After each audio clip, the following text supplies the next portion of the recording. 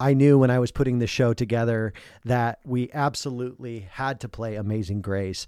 I think Amazing Grace might be one of the most covered songs by traditional and classic country singers. So I had no doubt in my mind that I was going to play it on today's show. It really just was a matter of which version I would play.